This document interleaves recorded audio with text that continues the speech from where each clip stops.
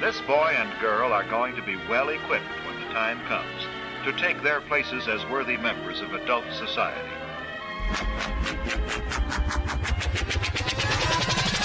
Okay, Jon Vroman. Wow, this is so cool. I asked Hal if he had any suggestions, and he strongly suggested Front Row Dad Jon, who wrote the book Front Row Factor, and turns out like right soon enough when I connect with him, he's sending me video messages inviting me for polar plunging in the evening. I'm like, who's this guy? Whoa, this guy's breaking normal. And I'm like, man, I'm just gonna go ahead and get to know him out publicly. The intuition's strong enough. Let's get to know this guy out loud.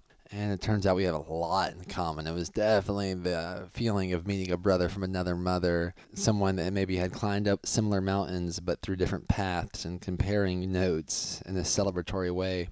So cool. So I trust you'll, I trust you, whoever's listening to this, will be inspired to start to getting to know other people out loud in a public setting. Like if you're intrigued by someone at a coffee shop, whether it's a girl you want to hit on or a guy you want to get to know or whoever it is, a mother that's inspiring you or a father that looks like he could need your support, or an employee that looks like they could use an affirmation, give it to them. Give yourself the freedom to share what you care about the most, regardless of who's watching. And I think Jon's an expert at this. I think we got to share a real, genuine connection. And whoa, if anyone's a father or a mother or a daughter or a son for that much, I'm feeling this is going to be a convicting listen, and it's going to strike a lot of curiosity. And feels good. Thank you, Hal, for the introduction. And I trust y'all are enjoying your morning walk while listening to this podcast faster than regular speed, because you're doing the Breaking Normal Miracle Morning Ritual and you're following along for the 12 days of Christmas gifts. The gifts that are in there on the breakingnormal.com's the podcast section of that website. Some fun stuff. I trust that strikes your mystery enough to take some action, inspired action, and look into it now. And I trust that this podcast is going to serve you. And I would love, if I'm going to ask for anything in return, is a review. Simply a review on the, because not only does that qualify you to win a potential free Tribe Design ticket to either Hawaii, Costa Rica, or Austin, Texas, but it also alchemizes the algorithm so more people can start breaking normal and break the addiction to approval and start aiming for authenticity instead, to realize that success maybe is a moving target, and the best way to get there is to authentically share what's happening for us individually so that we can truly team up with each other, whether we agree with each other or not. Come on. Tribe Design, Breaking Normal. Here we go. Let's go, Jon. Bang. Bang. That's a strange noise. So I'm excited to be here with Jon Vroman. Yeah. And you reside here currently in Austin, Texas, although it sounds and it seems like you've explored the map quite extensively yourself. A good bit, man. This was the spot, though, after it all, after all the journeys were done and my wife and I needed to settle down, this was it. Awesome. Did I give this a clap? I don't think so. Let's give it a clap just to make it easier on our sound engineer. Boo! And for ourselves, it feels good to clap. It feels good to clap. Let's talk about that front row dad. Let's talk about the elephant in the room. I visited some elephants earlier today. Front row dads. And I want to say, Jon and I are meeting for the first time this evening about an hour ago. And I felt like intuitively that Jon and I are going to connect for some reason. It's as we were riding similar waves, but in different parts of the world. So it's almost like meeting a cold water surfer somewhere else. I'm like, oh, wow. Well, we're good. So I'm excited to get to know you beyond what my intuition draws me to you. In addition, one of the things that I think we're intuitively aligned, when I was writing Breaking Normal or speaking Breaking Normal, more like it, I was really, that epiphany kept coming to me that, this is how I would interpret it. Like the front row is usually open. Like the front row is open. Like why is the front row sometimes more open than the other rows? And how valuable is it to be in the front row? I've always felt very drawn to this front row metaphor. And now Hal tells me there's this guy that I definitely want to meet that has a company and a brand called Front Row Dads. And I think I see it on your front row And from my understanding, you have a book, Front Row Factor. Yep. And I looked at that right before you got here, and it looks like it's just a little more of an elder than my book, like published a few months before mine, which is cool. There's that. So I'm excited for that as well. We have that in common. What is the Front Row Factor, and what does Front Row Dads mean to you? Oh man, this is you just asked a keynote speaker one question, which is you're going to be able to. I'm going to tap out in 50 minutes from here. Podcast over. I'll be good at yeah, I hear that, and let's do it. And I have an app where we ask the biggest questions. So Breaking Normal app, we ask the biggest questions we can and give the people 30 seconds to answer it. That's so good. And yeah, so what I'm asking big questions and expecting quick answers, and I also appreciate whatever answer you give me. It's the best. Yeah. I'll zoom out, and then you tell me where you want to zoom in. But yeah, I think what's important to set it all up is the front row concept hit me. Back in 2005, I was at a Jason Mraz concert. I was in the back and I was looking down in the front, and I had this thought of there were a group of girls in the front row at Jason Mraz, and they were having the time of their life. And I recognized that this was the same moment in time, but people in the room were having drastically different experiences. Like the guy in the back looked like he wanted to be anywhere other than there, and the girls up front looked like they wanted to be nowhere other than where they were. And to me, that was a fascinating idea. And I just thought, how many times I gone through life looking at people in the front row and wishing I had stepped up, wishing I had gotten close to the things that lit me up, wishing that I was cheering somebody on, and not worrying about somebody else judging me and how I was being in the moment. So that's where it all began. And then ultimately we started a charity from that called Front Row Foundation. And Front Row Foundation helps kids and adults who have a life-threatening illness to go see the event of their dreams from the front row. And we just did that because we wanted to help. It was just a side project. It was fun. That turned into a 13-year journey. And a couple years ago, we decided to write a book about everything we were learning about living life from people fighting for it. And so I wrote the book, and I was traveling around. I was speaking about, what it meant to live a front row life and how to be a moment maker, how to show up for people. And so without getting into all that, I have two boys, a 9-year-old and a 4-year-old. And I was on the road 150 days out of the year, constantly speaking, 40 to 50 gigs. And I said, I'm not being a really great dad. And I just recognized that fact. And I got a couple of my buddies together for a couple days to talk about being a better husband, father, and family man. And at the end of that, I realized that was actually why I was stumbling onto my new purpose. And that's how we ended up where we are now. So I wanted to create a group of men that wanted to be family men with businesses and not businessmen with families. Wow, I'm stoked. I'm stoked on this. And you. And man, so by the way, I don't know whether my ego feels good to hear that, or like there's like a genuinely in my heart, or if I'm like. And what's the difference? I don't know. I seem to think my ego at times is not guiding me correctly. It's like this false self that's appreciating it, that needs validation. But interestingly, my friend Dr. Kelly Flanagan would say there's really not a difference of the two, your false self and your true self, and that I like that. To recognize that they're both there and they serve you at times is good. I like that. And Dr. Kelly, hey, Dr. Kelly. He's amazing. This guy came to our retreat in the Keys that we had a couple weeks ago, and he talked about some stuff the guys they were floored by, things they'd never heard before. Awesome. I loved it. It was great. Man, so there's so many different directions to take this. All right, so for Front Row Factor, was that a brand? Were you calling it that before you became a dad? No, so Front Row Foundation, it started when I met my wife, and my life was I was moving from an executive to an entrepreneur. So I took a leap of faith. I had kind of achieved my dream job, and then looked around and said there must be more. And what was the dream job that you achieved at this point? I was a promotions manager, where my job was to create incentives for salespeople and then to reward them with the prizes. So I traveled all around the world, took people on big trips, payoff trips to Vegas and Argentina and Italy. And my job was to reward people. Do you happen to know Grant or Adam Mills? No. Okay. I have a couple other friends that I think were in a very similar, seemingly amazing niche. Yeah. And y'all have a similar vibe. And it might be because y'all have visited similar vibes. Yeah.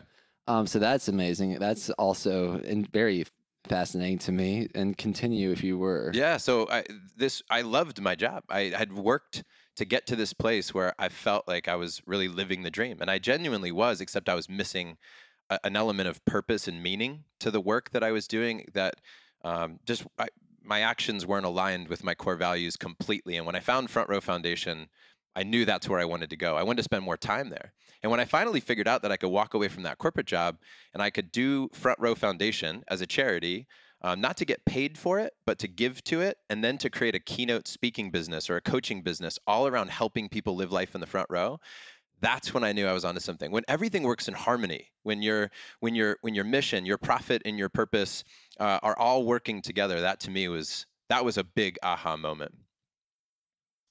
Wow. And then and it wasn't an easy journey. By the way, I don't want to mention this too, because I think this is part of it. It was that, I had a solid income and I was having a great time with my job, but when I jumped ship, I had no backup plan. At zero. So I walked away with $100,000 in cash, and I spent it in a year. And then the next year I went $100,000 in credit card debt. And then the third year I won a speaking award and the business took off. But I was literally, in 1 year, I purchased a home, gotten married, had a baby on the way, quit my job, started a company. And within, basically 2 years, they were calling to foreclose on my house. But I was adamant that it was going to work. And so it did. Yeah, also another wave we have in common. From my understanding, everything is energy, and from my understanding, energy comes in waves. And it seems like you're very aware of the waves that you're choosing to surf. Yeah. Rather than like unconsciously drifting. Yeah. And I can resonate. I can resonate so much with, especially the financial waves, and also that's and at a casino, if there weren't financial, when I go to a casino, or I haven't gone to a casino in a while, but when I went there, if there weren't financial waves, I don't think I would be going there. Yeah. That there's something about surfing those waves on purpose that are fun. Yeah, definitely. Man. So on that note, I'm curious, it sounds like you're in touch with the waves or the vibrations of your heart. Is there something that there's so many topics, and I'm amazed because I love having so many topics to talk about, and it seems like you do too. But is there one that resonates with you the most that you would want to explore more in a breaking normal fashion based on some of the things we have in common? Yeah. Well, I first of all, I want to recognize you for, I think, being just an extraordinary dad. The thing I'm most drawn to right now is observing people who engage with their kids and their families in a way that they are breaking normal. And I think that the space that I'm in is because I didn't start Front Row Dads. This is the thing I'm excited about. I didn't start it because I'm a dad expert or a marriage expert. I started it because I needed help, right? But I was at a party one time and somebody had said, "What do you do?" And I started in with like speaking or the charity or something, and I cut myself off, and I gave the answer that I actually always wanted to give, which is I'm a father and I'm a husband. And when I'm not doing that, I happen to do these other things on the side. And I walked away feeling like that felt good. But that actually wasn't true. My calendar didn't say that. And so I went home and I started thinking about how this was showing up in my life. I had a file on for everything on my computer, from the charity to the events that we were having coming up for my business, all this stuff, right? Tons of folders, but yet there wasn't one for my family. We had thought about the core values of our charity, but what were the core values of my family? And I thought, what if I put the same amount of energy and attention into being a dad and a husband? I said it was family first, but it wasn't my reality. I'd read 100 books on everything else, but not many books on parenting. And I'll tell you, I've never been more proud of my life than I have in the last 2 years when I stepped up as a dad and a husband. Okay, I'm definitely down to go up that rabbit trail. What shifts were made? And because I imagine there's going to be a lot of fathers listening to this, and new fathers, and people that are not fathers yet, but they remember a future of being an amazing one. Yeah. So what are the common snares? Like, so just as I was taking out someone surfing for the first time, I would tell them certain things like, well, don't leave your board parallel to the waves at the minimum. And if you fall off the board, make sure you hold the back of your head. Like, what are some common things to look out for as a dad and a future dad, and just the easy way to make those quantum leaps right now? I think that's a great question. There are certain things that no doubt have been elevated in the group as big takeaways from the meetings that we have and the calls that we have. And I could just, gosh, it's like where to begin with all the great ideas that these guys have taken away. But I'll give you one as an example. Is that, and I'll speak for myself first, and then I'll share what some of the guys have experienced. So one for me is that I used to believe that as a provider for my family, that one of the things I wanted to do is to build this business and show my kids that I was passionate and be successful and pave the way. And I'm really good in the mornings. That's my best time. I'm most creative. I can work really hard in the mornings and build and create, right? So I would tell my wife, I'd say, I really need the morning time to build and create for us, because that's when I'm at my best. And now she's not at her best in the morning. She would actually rather sleep in. She's more of a night owl. And there was tension around this, because I would be like, I'm the provider for the family. I need you to get up and handle the kids, because that's my best hours of the day. But when I finally realized that what my real mission is to be a father and a husband first, and a family man and a businessman second, I thought, why are my kids not getting the best hours of the day? Why is that not? Why am I not thinking that ultimately my kids should get the best of me, and not, as people have said, the rest of me? And so it's like that became my switch. All of a sudden, I went from having never taken my son to school for almost 7 years of his life to taking him every single day in the morning. We listen to podcasts. We listen to audiobooks.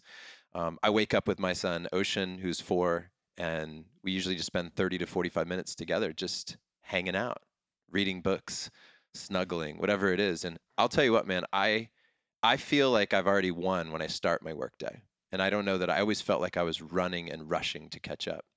So, I mean, for me, that was a huge breakthrough, is a shift of attention, a shift of intention as a father. And also what I thought was actually going to be what was going to make me a great dad.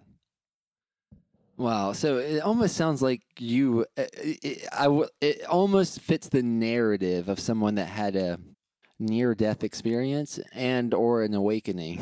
and sometimes those are correlated. 100%. And I'm not sure if that's the case for you, but usually there's some sort of like in that narrative, like this happened, like this rock bottom or this big dragon happened or whatever it is in different words. And not that has to be the case. Yeah. But I'm like, wow. And then you were telling me when you walked in, we're here at JP's house in Austin, Texas, and he saw JP's bookshelf, and this one was somehow sat out from Mark Nepo, the Book of Awakening. I looked down when I was thinking this. I'm like, oh, the Book of Awakening. I'm like, maybe. So I started going, like, maybe he just had an awakening, and maybe it was something to do with this Book of Awakening. I have no idea. Or maybe this was an effect of that. And you were telling me that you used to, what was the ritual that you do with your family with this book? Well, I would have my kids pick a random number, and then I would turn to that page in the book, and we'd read one of his poems. And we'd discuss it. We'd talk about it, and it was great. You know. And do you still do that currently? Or no, not with that book. And when did that arise in your life? Like, what are your memories around that? And also, was there an awakening or a reality check that caused you to wake up to the reality of what's most important and taking massive action on I feel like that? I've had lots of those. Yeah, I've had lots of those moments. And I'll tell you that I feel privileged to be able to serve people who are facing the end of their life through the Front Row Foundation. You know, and to this date, we've helped, quite a few families and met quite a few individuals. And those individuals are people my age that I meet, that I realize one day life is normal, and the next day things are not so normal, as you know very well, and not in ways that they would have hoped. You know, that our buddy Hal, who we were talking about not too long ago, right? He had, crushing it in life at every level, and all of a sudden wakes up, isn't feeling well, goes to the hospital, and within a week he's fighting for his life, acute lymphoblastic leukemia. And so I certainly have had people close to me that knowing that life is fragile, having my own personal experiences, having other people face that reality of, hey, one thing we all have in common, everybody listening to the show, is the ride ends for us at some point for everybody. We just don't know when. I remember also, Daniel, being on an airplane with a journal, I pulled it out and I put a little dot on the left. I remember this so clearly. This is fat. I haven't told this story in a very long time, but I put a little dot on the left, said birth. On the right side, it said death. And then I just drew a line across, and I thought, well, let's just say 100 years, right? And let's say 80 of them are awesome. Where am I now? I was like 37. I'm 43 now. And I put a little dot there, and I just looked at it. And I thought, that's it. And I started thinking about how time is so finite, at least in this world, right? And I started thinking about how we have like in the summer, it was the summertime, and I thought, I have 16 weeks with my kids this summer, like 16 weeks, for the summertime. My buddy Jim Shields, who wrote the Family Board Meeting, he has a company called 18 Summers. And I started thinking about that. I started thinking about how time is finite. And that piece of it really woke me up. And it didn't paralyze me, but it got me excited. It got me excited to not waste time. And I started recognizing the ability of being a moment maker. I started to see time differently. I started to see hope for the future and celebrating the past and living in the moment. And I saw it like this pendulum that was just kind of, we're swinging through the present moment, but we're kind of hopeful for what's coming next. And we're looking back. And I felt like I was asleep for a lot of it. I felt like I had gotten so good at being productive. I got so good at having habits to make things work that I really wasn't living the life anymore. I wasn't feeling my way through. It was all about the words and not the feels. Yeah, we are so resonant. It definitely sounds, it's more sounding like we, have you ever met someone that, like, what's been the most unique hike you've ever taken? Oh, that's it. I feel like for me, that's an easy one. My best friend, John, was getting married on the top of Half Dome in Yosemite. And I hiked up with he and his soon-to-be wife, and I officiated their wedding on the top of Half Dome. That was the best hike ever.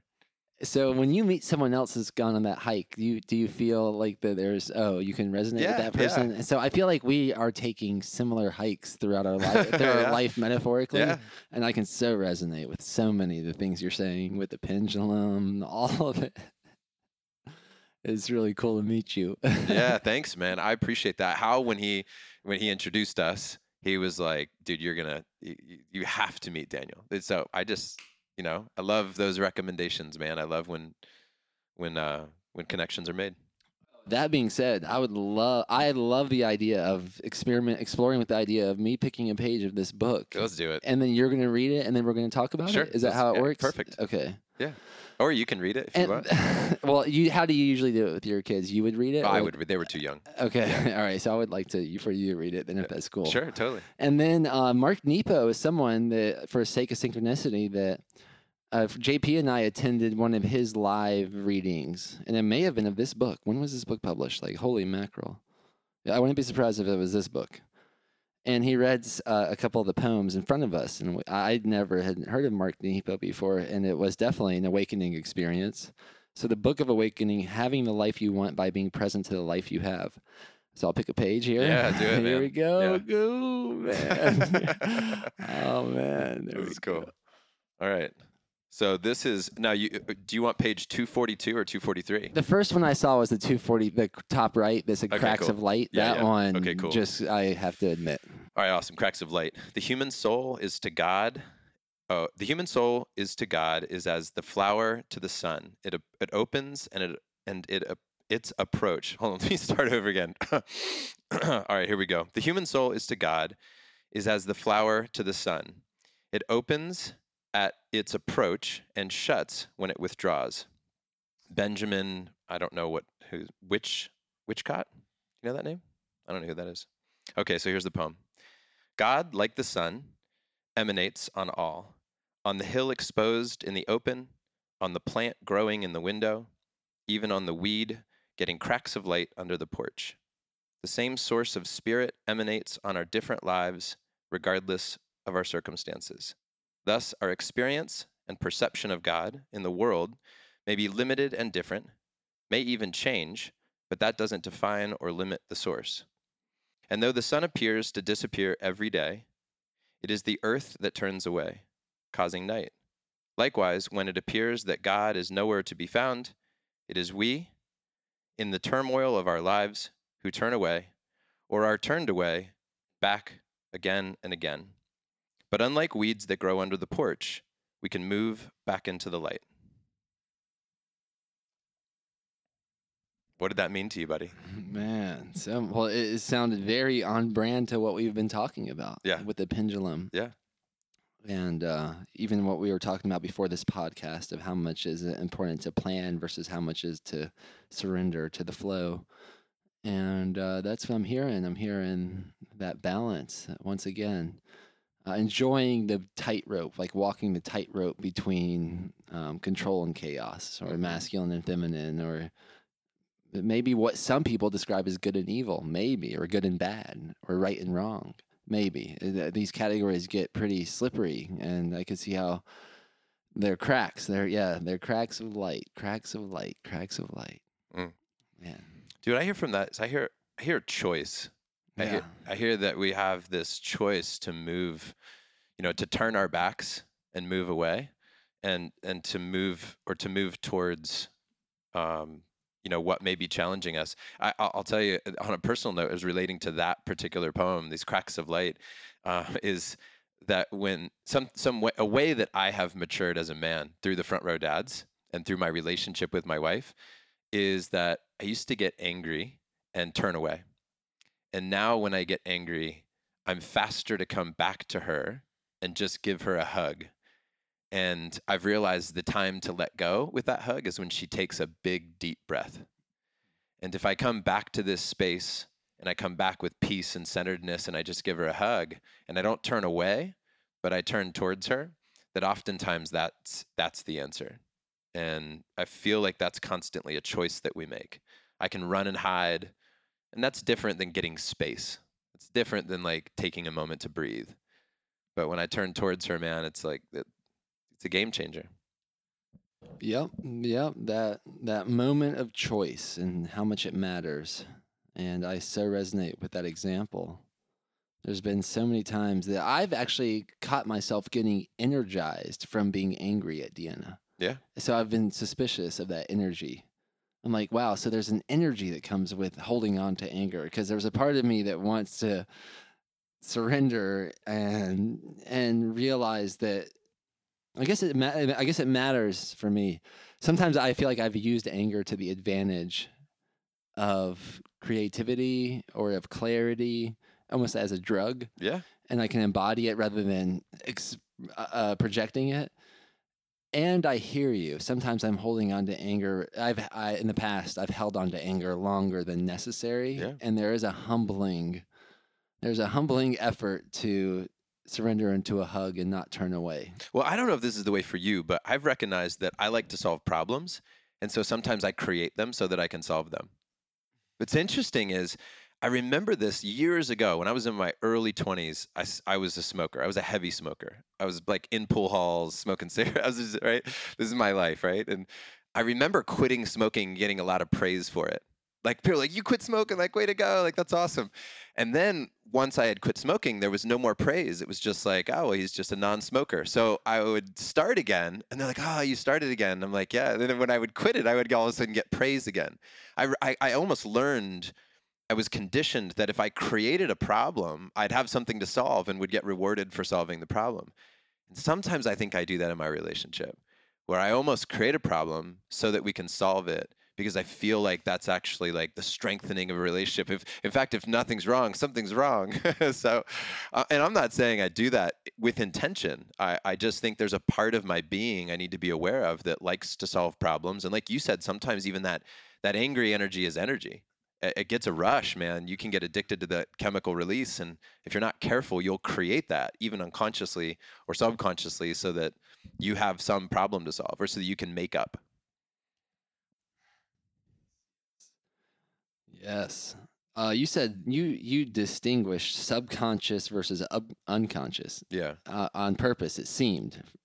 Yeah, Was there? What's the difference? What does that mean to you? Only because I've had people debate that point with me. Okay. And I'm not one. That's not a debate that I'm like, okay, subconscious, unconscious. Yeah, I saw. I win. am curious though. What is your opinion on that? Because I am not looking for a debate as much as just like, oh, what does he mean by that? Because I don't know what that means exactly to other people. Yeah, for me, and this isn't a well thought out definition where I've written it and journaled about it and have it hanging on my wall that I'm articulating. But if I'm going with a heart answer to that, what I believe is that this subconscious. Perhaps is this underlying conversation that we've had in our things that we've heard in the world, words, experiences that are playing a role in our lives just below our conscious level, right? And so they exist in our heads, in our hearts, and they guide us. They inform our decisions. And I think this unconscious piece perhaps is perhaps the unconscious is something that we don't know what we don't know. That is an unconsciousness behind it. I've had somebody describe to me, there's like what I know. I know what I don't know. I don't know how to speak Japanese. And then there's I don't know what I don't know. And I think that that's how I see it in my head, is like the subconscious is what I know that I've heard in my life that exists, that's guiding. The unconscious is like, I don't have any idea why it's there, how it's there. That to me is the unconscious. Yeah, I've had a very similar discussion with someone when I first started doing retreats on honesty. Yeah. We were traveling through Europe, and there was definitely, it was a trippy experience. It was the first time I had smoked ganja, and when I was like 22 or 24 in Amsterdam, and he was using Adderall, and we had this breakthrough conversation on the road about what you just said, and I was having flashbacks to that. What did you come to what was your conclusion? Okay. My conclusion is that if there are things that I don't know, how do I know anything? Mm-hmm.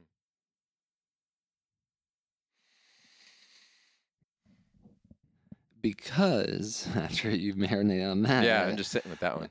After you marinate on that, because there have been things in my life that once I learned something new, it completely changes the understanding of what I thought. Mm-hmm. Do you think that you actually learn things, or are things revealed? Does all the wisdom exist? And when you actually say, "Oh, I learned this," that ultimately then all you've done is shine a light on the wisdom that already existed within you, and you gave it a name, and you brought it into the conversation? Or do you think it's actually something that you're kind of imprinting into your being, like a recording, like the sound was outside of you and now it's inside of you, and that's learning? Yeah, I think the way he described that, I agree. I agree that it's more of a remembering. Yeah. And then if I get more familiar with that, then I'll be able to recognize it. Yeah. So there might be things in this room right now that I'm not seeing because I've never recognized them before. Right. But once there's one time I can recognize them, then I'll be able to see them in the future. Yeah. Yeah. That's why I believe, my personal belief about growth, we'd like to talk about growth as like learning something new, right? And I think that oftentimes growth is remembering something true. That my biggest breakthroughs, when I break normal, it's when I actually not take something in, but actually remember something true about myself. It's definitely the cracks of light in breaking normal. Yeah. I'm loving the resonance right now. Yeah. Dude, I've got to tell you, we brought up Dr. Kelly. Now I know why. We brought up Dr. Kelly earlier. He wrote a book called Lovable. So good. And at our retreat, at our Front Row Dads retreat, somebody was asking a question that led to this metaphor. He said, I believe that there's the false self and the true self. And the way it happens is that you're born with your true self. This is why my 4-year-old son will run around naked and do the Macarena and not have a care in the world, because there's just this true self, right? And then what happens is that about elementary school, you hit you hit something in your life that causes shame. You do something wrong. You feel shame for the first time. And what you start to do with that shame is you start to build a wall. And the metaphor is a castle that he uses. He says that what you do is you build that wall because what you're recognizing is that you have to defend yourself a little bit. And that you actually have to create a front. You have to create an image to be able to be loved and liked and accepted. It's like when you figure out that if you wear a brand of clothing, that people will like you more for that clothing. And that clothing is like a wall of a castle.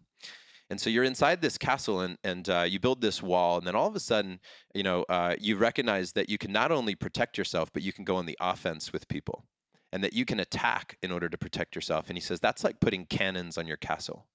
And a lot of times in junior high and high school, we really learn how to do that, and we do that well, right? Where we can attack people in order to keep them at bay so that they don't have to know who we really are. And then he said what you do is you ultimately end up creating a throne. And that's your throne of righteousness. And that's where you find some success. You're great at sports. You're great at business. You build this throne. And then you get to sit on this throne of righteousness and tell everybody what to do. And he said, this is you're sitting in this castle, and because your false self wants to be so badly loved and fit in, that you develop this in order to deal with the world, right? To deal with relationships. And at one time in your life, or at one point in your life, you'll understand there's a drawbridge, and you can then come out of your castle and be your real self. And he says that's why that we have this false self, that we also, everybody has it, and it's not meant to be condemned. And in fact, it's probably good that you have it, because you're probably not going to walk into a party where you meet people for the first time and just lay everything out on the table. So we do use that castle to our advantage and to be, to fit in with society. And then he shared this, and everybody loved it. Everybody loved this metaphor, because now, because I said to him, I sometimes feel shame about the fact that I was so fake when I was a kid, right? That I didn't know who I was, and I actually have shame about that. That I would say or do things to fit in, and even as a dad, feeling like, this imposter syndrome at times, right? Feeling like running this dad's group, and yet behind the scenes I'm falling apart so often, right? And so this was really big for our guys. And then a couple days ago I went to this event, and this guy said kids are like, they go through this cycle, caterpillar, or they go butterfly, caterpillar, butterfly. That's life. Where they start as a butterfly, and then they become a caterpillar, and then they go back to the butterfly. And that's kind of the life cycle. That's true self, false self, true self. And so that's where, Well, maybe it has something to do with why I invested there you in go. the shirt right before the experience here. And similar, once again, it's fun to meet someone for the first time and to realize that we have had so many similar realizations and experiences, maybe in a different time and space, and maybe sometimes in the same. And I relate it to my grandma, whose birthday would have been like her 103rd birthday, would probably have been like any day now. She lived to 100 and passed at 3 days after. And then also seeing Davina being birthed, that there is something close, that when someone's the closest to birth and the closest to the transition known as death, there is a similar resonance. Yeah. Very similar. It's a rawness. It's like a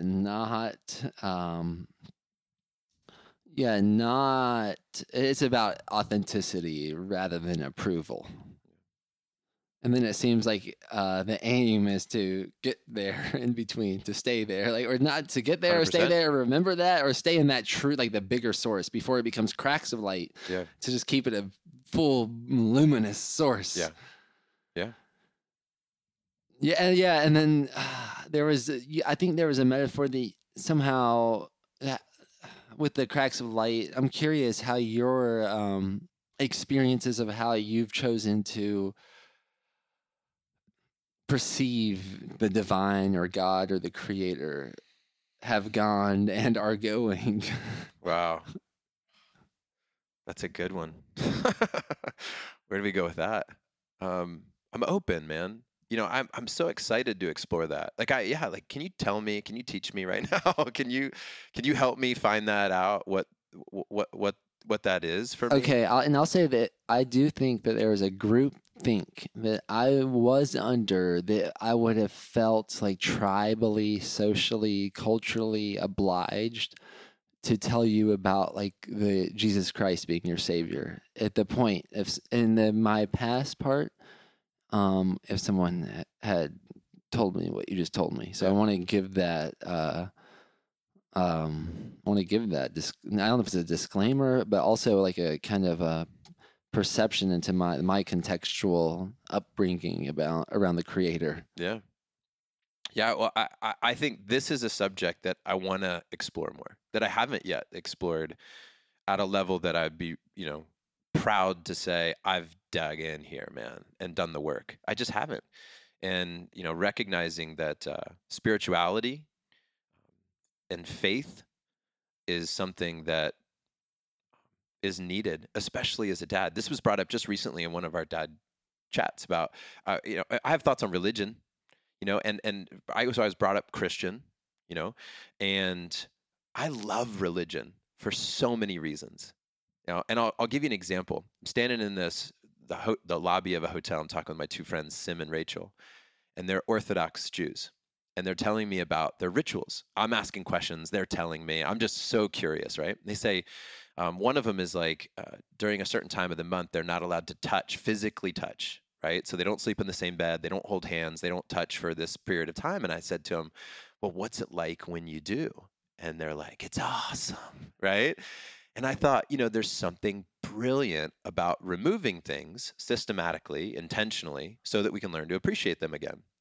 And I learned about Sabbath, and I learned about how they don't use electricity between, sundown on Fridays, and and over the weekend they're all gathering together, and I'm like, that sounds amazing. That sounds like something I should do.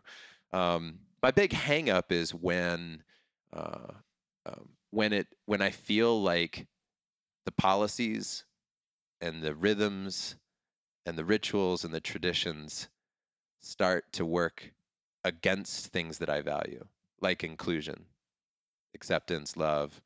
And I feel that, like any organization, that happens. So I'm struggling to find a place to say, hey, do I just pick a religion so that I can give my kids some structure around this conversation? Or do I not, and say I'm just constantly walking the path and saying I want to learn from all religions. I want to recognize there's a lot that I don't know, and I want to recognize that connecting to something that's a higher power, a higher source is essential. That's I wish I had better answers there.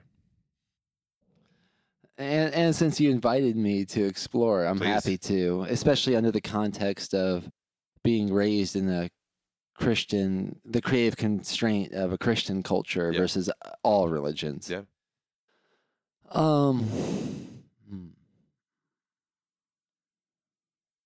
Yeah, I would say even for Christianity, it's pretty explicit in the Bible that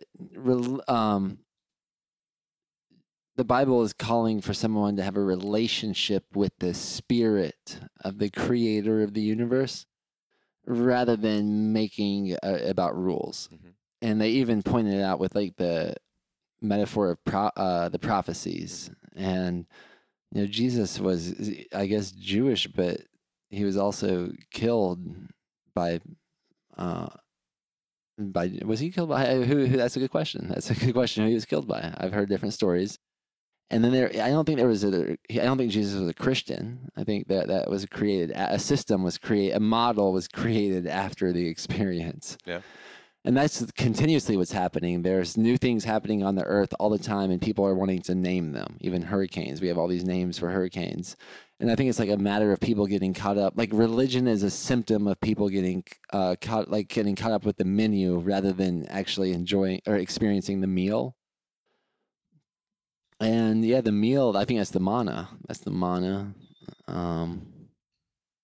And I don't think Jesus would get so caught up with the words as much as the feeling and the act. Well, this is, and let me ask you this. People ask me all the time, are you Christian? I got that. That was a recent thing I got. And then I would say, do you think I am? And they would say, "Oh, I don't." Just answer the I'm just answer the question. Like, are you? And I said, "Well, do you think I am?" And they would say, "Yeah." I mean, if I had to guess, I would say yes. I'd say okay, and then I'd leave it at that. And the point was, I said, I really believe. I think I act more Christian than some Christians that I know. And but it's really interesting how people get caught up on the label. Like, if I was to say I was Christian, then I would be in with them. But the fact that I wouldn't label it created tension, I felt, in the relationship. And that may have been very real.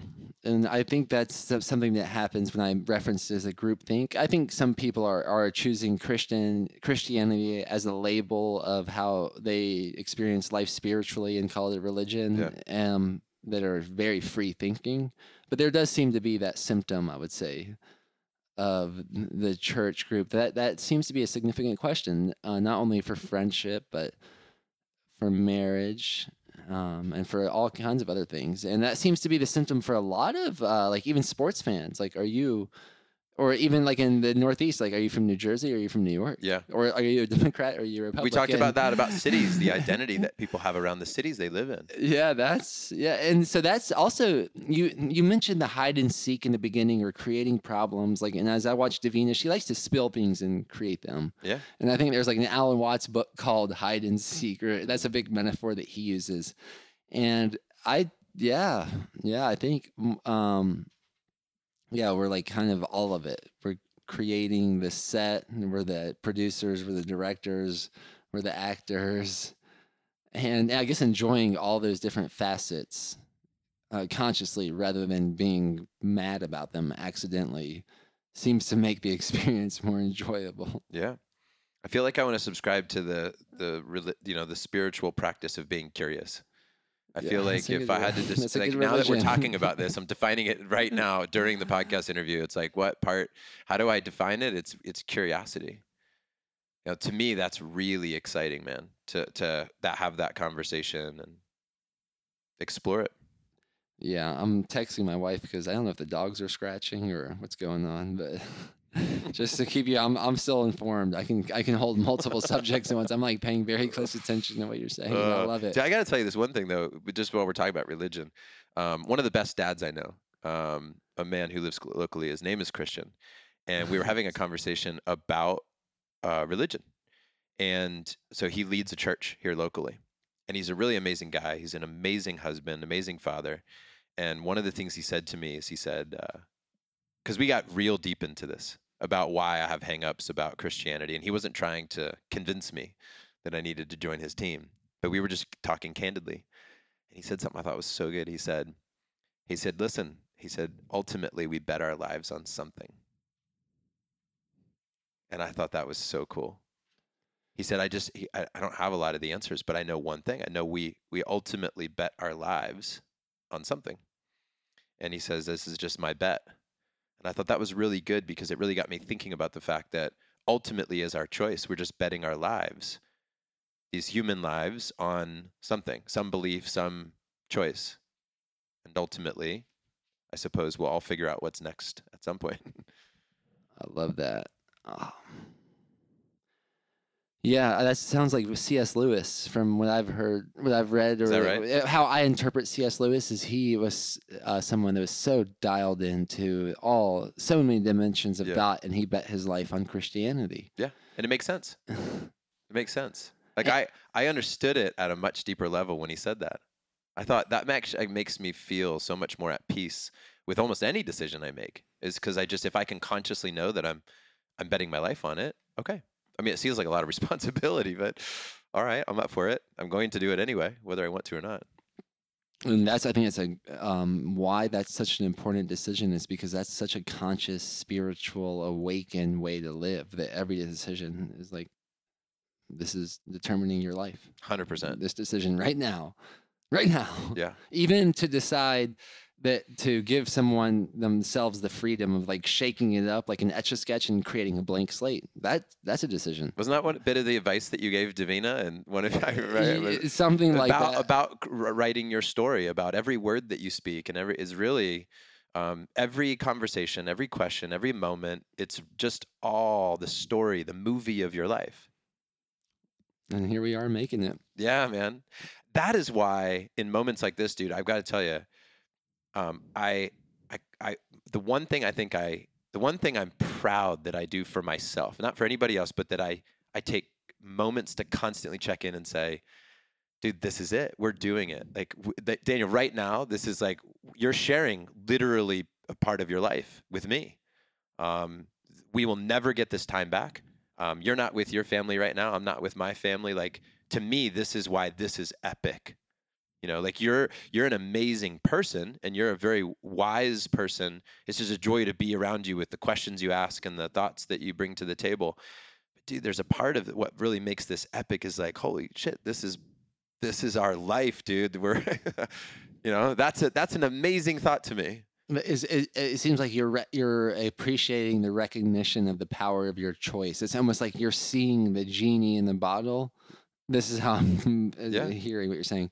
you're seeing the genie in the bottle. Just as I said that there's things in this room that I might not be seeing that are here, but Yeah. you're seeing the power of choice. Yeah. And especially what you are courageous enough to ask for. Yeah. And to speak about. Yeah. And I honor that. And on that note, Deanna texted me. I was wanting to get the dog scratching. I might we're at 45 minutes. Maybe we'll take a 5-minute Perfect. get the stove and whatever else, and do another 20 minutes or so if that works for you. Perfect. Rasta. Great. Thanks. Yep.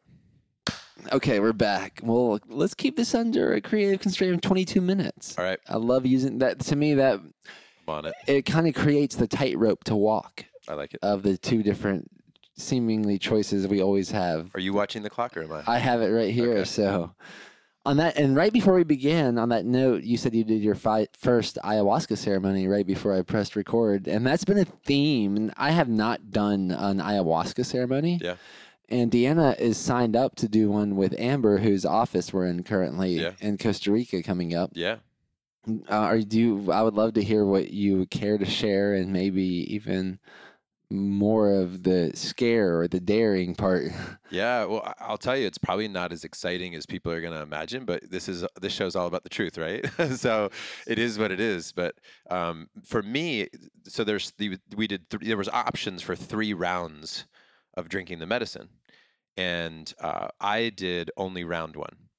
And I say that because my experience, in a very easy way of explaining it, and this is good from our time constraint because this isn't going to be a 30-minute answer, was like a very deep meditation. So I didn't have crazy visuals. I didn't have the dramatic stories that other people have shared with me about their experiences, but this was a very deep meditation. It was awesome. It was really great. The people that I was with, it was actually one of the best parts of the whole ceremony was that one of the leaders had offered a blessing, right, or a healing, and you could come up and you could work with the leader, and ultimately that to me was one of the most beautiful moments. Was this woman was ultimately offering a blessing to me, and I sat right in front of her, and for about 30 minutes, or it felt like, she talked to me, shared with me, blessed me, and it was just this. She spoke beautiful words to me for 30 minutes. She's like, there's abundance above you, below you, next to you, within you. Like, she just spoke the most beautiful words. To me, that was an incredible experience. And I will tell you that the reason that I didn't do the second or the third round was that when I was younger, I had experimented with LSD and took way too much, freaked out, and had a really bad experience. And so I went in feeling like this wasn't going to be my ego saying, I'm going to do all 3 rounds because I go all the way. I wanted to just trust my heart on this one. And that's where it led me. Ultimately, a very deep experience. And I walked away feeling very comfortable with it all. So it didn't rip my soul apart. It wasn't anything like that for me. But I wonder what would have happened if I would have been round 2 or 3. And so I'll probably find out eventually.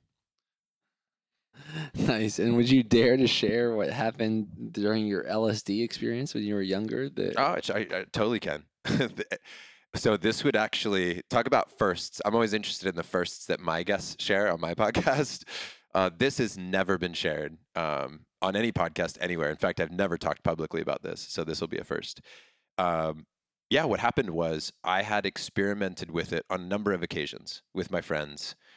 And it always was a enjoyable experience, always very interesting, right? So the pictures that I would draw, the conversations we would have, the things we would see, things I would feel, they were always really interesting. And this one time, we had taken this little piece of paper, was one hit. I took half of it, which was like that was my suggested starting place. Then I took the other half about 45 minutes later, and it was about an hour and a half in. I didn't feel anything, and we thought it was bad. So in just a moment of being 18, I said, well, if it's bad, maybe if I take 8 of these, I'll feel something. And then I did. And I had said to my friend who was sitting on the couch across the room, I said, hey, throw me a cigarette. And but this is really interesting as I'm telling the story. I'm thinking this podcast has gone to front row dads to my 18-year-old LSD story. My friend said, I said to my friend, throw me a cigarette, and he threw it across the room, and I just saw trails coming off this cigarette. And that's when I got really worried. And then about 10 minutes later, the couch ate him, like he absorbed into the couch and disappeared. And I started to really get a little concerned about where this was going to go. And then I remember walking up to the door handle, and I put my hand on the door, and my hand completely started spinning. My entire hand started spinning around. And so it felt like what happened was I started to feel like I was truly losing grip with reality. Now, the crazy part, I'm going to tell you the full story. The full story is that I ended up getting so freaked out that I told him to take me to the hospital. And he took me to the hospital, and I remember trying to check myself in to say, I'm having this experience and I need help. And the woman was like, you need to fill out this clipboard, this wait, and you need to grab a seat and wait. And I was like, I don't think you understand what's happening to me. And finally, I got so paranoid, I ran. And I think that even like a security guard was chasing me, and I ran. My buddy saw me run out of this hospital, and then he went and he picked me up. This was my experience, ready? The rest of it was this. I got into the car with him, and it was the only place I felt safe was if he was driving the car. So I asked my buddy to drive the car until I was done with the experience. And so he drove me for the next 10 hours. He just literally, he stopped for gas, I remember 2 or 3 times. And he said, you said, John, you would not let me stop driving. And that was it. And I felt grateful for my life the next day because I thought I was never coming back from reality. It was so intense, so radical, that I thought I might not never come back down. Wow, yeah, that was a journey. Just listening to it. So, needless to say, when I went into the ayahuasca experience, I was just more concerned. I was more concerned. Yeah, that's you know what it brings me to this point in my life when I was driving a car. Yeah. Which I imagine parents could probably resonate with, like thinking about their child driving a car for the first time, because I was crazy driving a car, and I was so crazy doing crazy things. And one day, my physics teacher told us we couldn't take a curve, our bus lane curve, at 35 miles per hour. Like, what a crazy thing to even tell us, especially for someone that had something to prove other than grades on a test. Yeah. So we were doing this thing called White Boy TV at this point. And I filmed myself. My best friend at that point was in the passenger side, and he filmed me. We did 35. We did it on cruise control. And my mom's like souped up Lincoln LS. Like everyone loved it at the school. And then the next time I was like, let's do 40. No, stop. I at this point in my life, I had no, like the way you took those, you said you went from experimenting with parts of a little bit of an LSD piece of paper every once in a while to going to 9 deep in one. Is that 8? Yeah, it was 8. 8 deep. So I didn't think I had this mentality too with driving. Yeah. And fortunately, this happened at this point that the brakes locked up. I learned about physics because that's what the judge later told me that that was part of the sentence to write a 20-page paper about the physics of centripetal force. I flipped the car. The car just stopped. It couldn't stop for my control, and it rolled down like a ravine, like a cliff. Oh my god! And it was totaled. And at that point, I woke up to like, oh my gosh, like my choices have real consequences. Dude, our stories are so similar, in the sense that when I was 19ish, I crashed my Supra around a turn that was 15 miles an hour. And people said that so this was a 90-degree hairpin turn, and I crashed the car into an electrical box. I knocked out the power in my parents' neighborhood, and I ran from the scene, and they put a warrant out for my arrest. Yeah. Where was this? This was in Virginia Beach. Wow. And I'll tell you. How old were you when that happened? I think I was 19 or 20. Wow, it must have been similar. Dude, I had this moment. A little younger. I had this moment with my dad, right? And I think about the power of what dads can say to their kids and how it can transform their lives. My dad said to me, he said, the only difference between us having this conversation at our kitchen table and with you behind a jail cell is that somebody wasn't walking or driving down the opposite side of that street.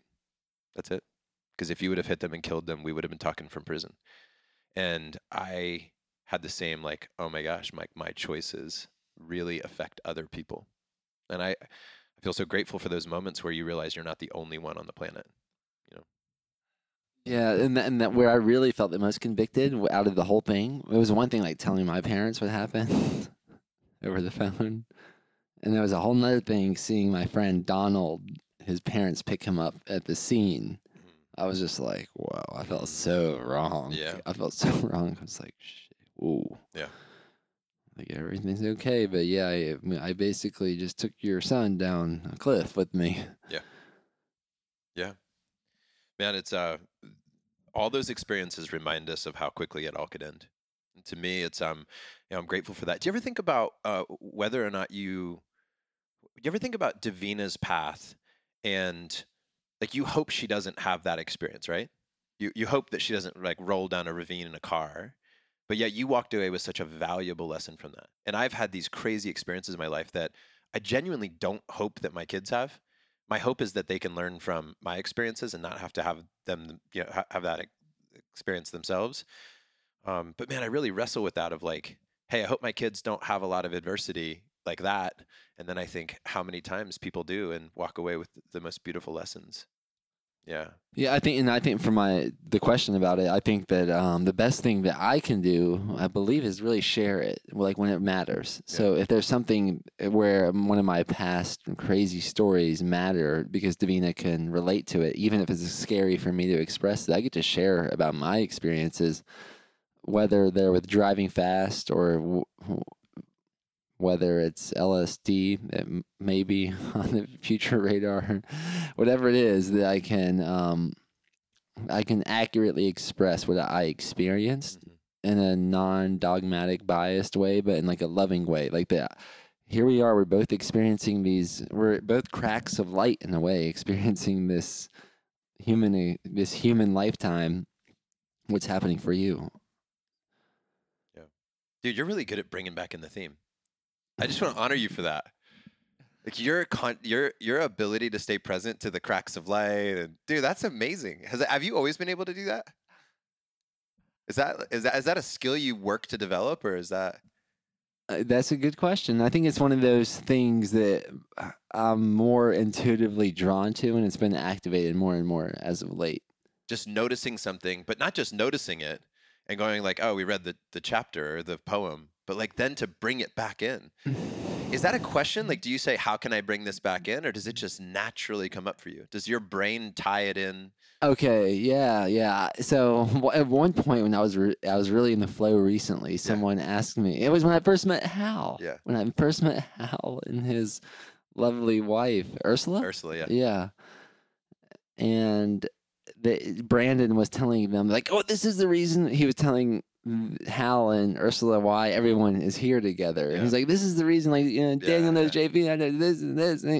And then like, oh, you're like the connector. And I was like, no, I'm like a spider. I don't know why I said that. And I said it so boldly. I was like, I'm like a spider. Yeah. And I can relate with what you're saying. I do think everything is connected. It's just a matter of like finding the points to create a nice upward spiral rather than like a downward cycle. Yeah. Yeah, and that seems to be based very much so with what choice means. Yeah. Yeah. And it's fun. I think awareness is like the best bet. Yeah, I want to know. Awareness seems to be the best bet. Yeah, I want to know. I think about, you know, we started off a conversation today talking a lot about front row dads and the purpose behind that for me. And I will tell you that one of the greatest things about front row dads for me is the guys that call me out, that literally bring awareness to things that I don't see. I don't remember who said it, and it's probably been said by a bunch of people in a bunch of different ways, but I'll never forget somebody saying, John, you can't read the label from inside the bottle. You know, and you need people in your life that can, from the outside, look in and say, hey, something I notice. My buddy John Kane and I love this guy, man. We're best friends in the world. We used to play this game where we'd sit down and say, what are 3 things you love about me and 3 things that you might change if you could? Basically saying, what's up, you know, what do you notice about me that maybe other people don't have the courage to tell me? And we wanted to know, right? I wanted to have the awareness is the point. Not too long ago, man, my buddy sat down and I'll never. It was a great guy. Actually lives next door to Tim, to Hal. His name's Tim, and I said, what makes a good friend? Or maybe he asked me the question. Either way, it came up. What makes a good friend? And we were like, honesty. It's the buddy that'll tell you things that nobody else wants to tell you. And I said, tell me something nobody wants to tell me. And he said, hey man, he says, you want to be a great dad. You talk about being a great dad, but he goes, I think there's areas there that you can still improve. And here's a couple of them, right? Like here's some things.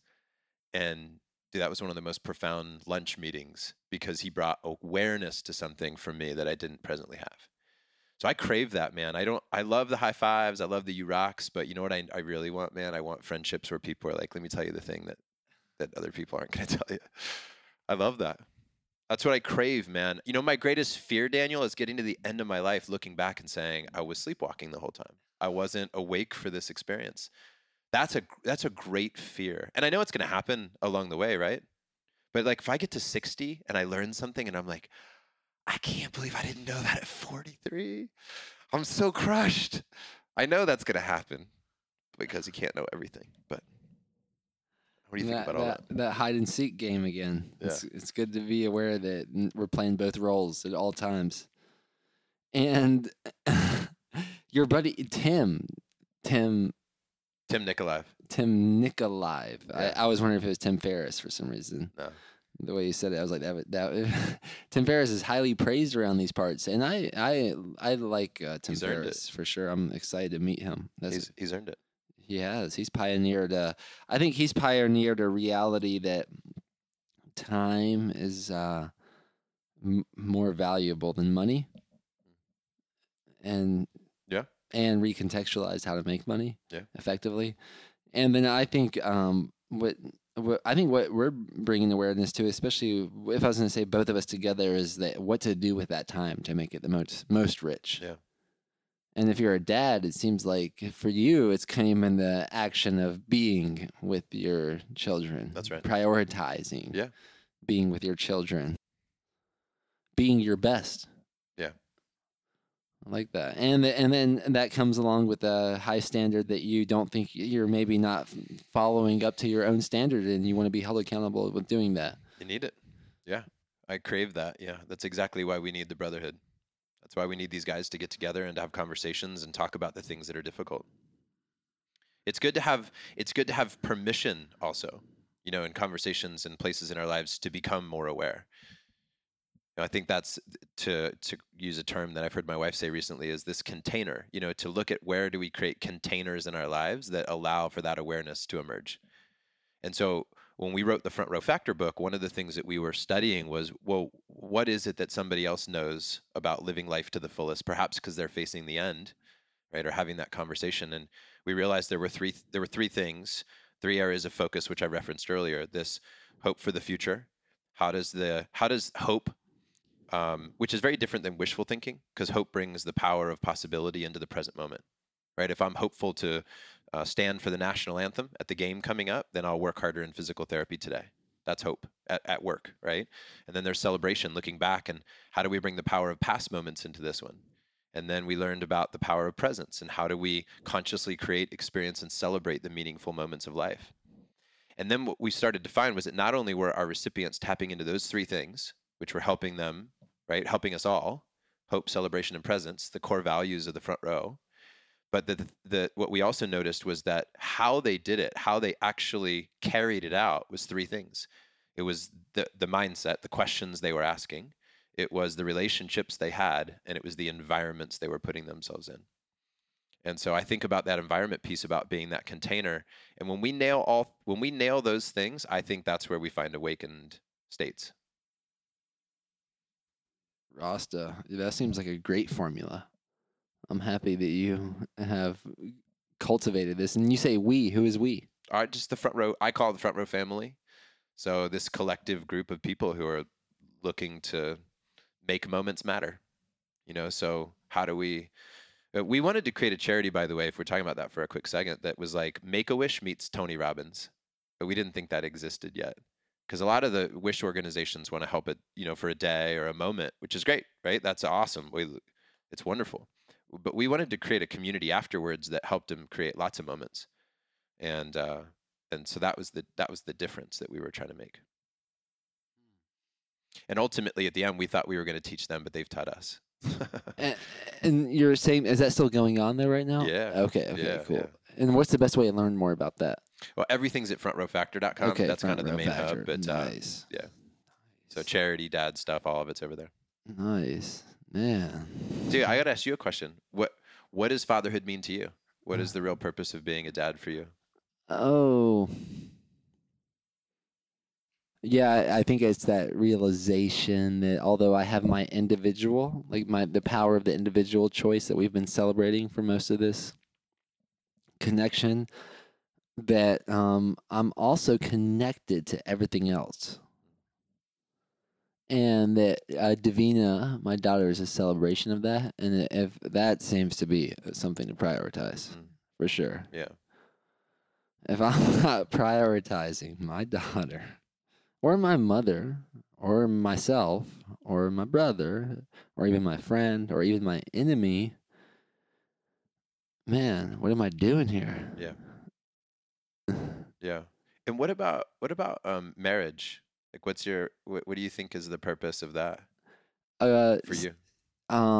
Very similar resonance, and the definitely awakening the power of commitment. Mm-hmm. Especially. Yeah. The power of commitment. Yeah, it's huge. Yeah. Yeah, commitment based on choice. Yeah. You know, a daughter is commitment based on not only choice, and there is a reality of biological, genetic, and you're genetically responsible. Yeah. The choice of marriage, commitment's a big thing. Because I guess we'll never know the true power of it. If someone's truly committed, they'll know. That's like the risk that one takes. Yeah. You know, when I was giving speeches in the college market years and years ago, I used to talk about what real commitment was, and I talked about commitment to your goals. And for me, the example that I used for myself was, I called it the $1 billion and gun test, about how committed you really were. Like, if somebody offered $1 billion, or if you weren't motivated by money, let's say 1 billion lives saved around the world, if you did something differently in your relationship or whatever it was that you wanted, your level of commitment to that thing, would it change if such a prize were on the line? You know, as a test for myself, like, I say I'm committed to my wife, or I show up 100% as a father, but I go, if somebody were measuring it, and somehow there was a higher level, and that there was a prize at the end of the road for it, would I find a deeper level of commitment for such a prize? Like, could that exist, right? And then I thought the other side of that is the pain. So, like, I used to say, how committed are you really to someone, something, some project, some mission? If somebody were to threaten my son's life, you know, unless I was to truly demonstrate what 100% commitment looked like, and somehow they knew that if I was playing at 100% or not, like, how differently would I show up if there was such a consequence to my lack of commitment? And if I were to sit down and truly evaluate, if some higher being could actually know what 100% looked like, would I be there if such benefits or consequences were on the line? And that really got me thinking about what commitment was about. And I genuinely, at the end of the day, I think I'm not that committed after all that. Well, I hear you. You know what I mean? Like, well, and the commitment of the creative constraint of marriage, till death does us part, I believe, are in most people's vows. Yeah. Rather than being that making the main thing, just something about that commitment. There's maybe times if I was just like dating my wife, I'm not sure if I would have got to experience the beyond my understanding connection with her without that commitment of marriage. Yeah. Because we were, riding waves. Yeah. And then, you guys have challenges, Daniel? Yeah. My wife and I have never challenges. fought. I'm a wordsmith. I'm like, challenges. Yeah, challenges. Challenges are good. Yeah. Challenges are chosen. Challenges are conscious. Challenges is what make muscles grow, literally and metaphorically. I choose to work out. I choose to work in. Choose to play out. Choose to play in. And on that note, it's been a great time playing in with you. We're 2 minutes beyond our creative constraint. I honor that. We bend the rules and break normal. Thanks, man. This has been fun. Thank you. Appreciate it, Dave. This boy and girl are going to be well equipped when the time comes to take their places as worthy members of adult society.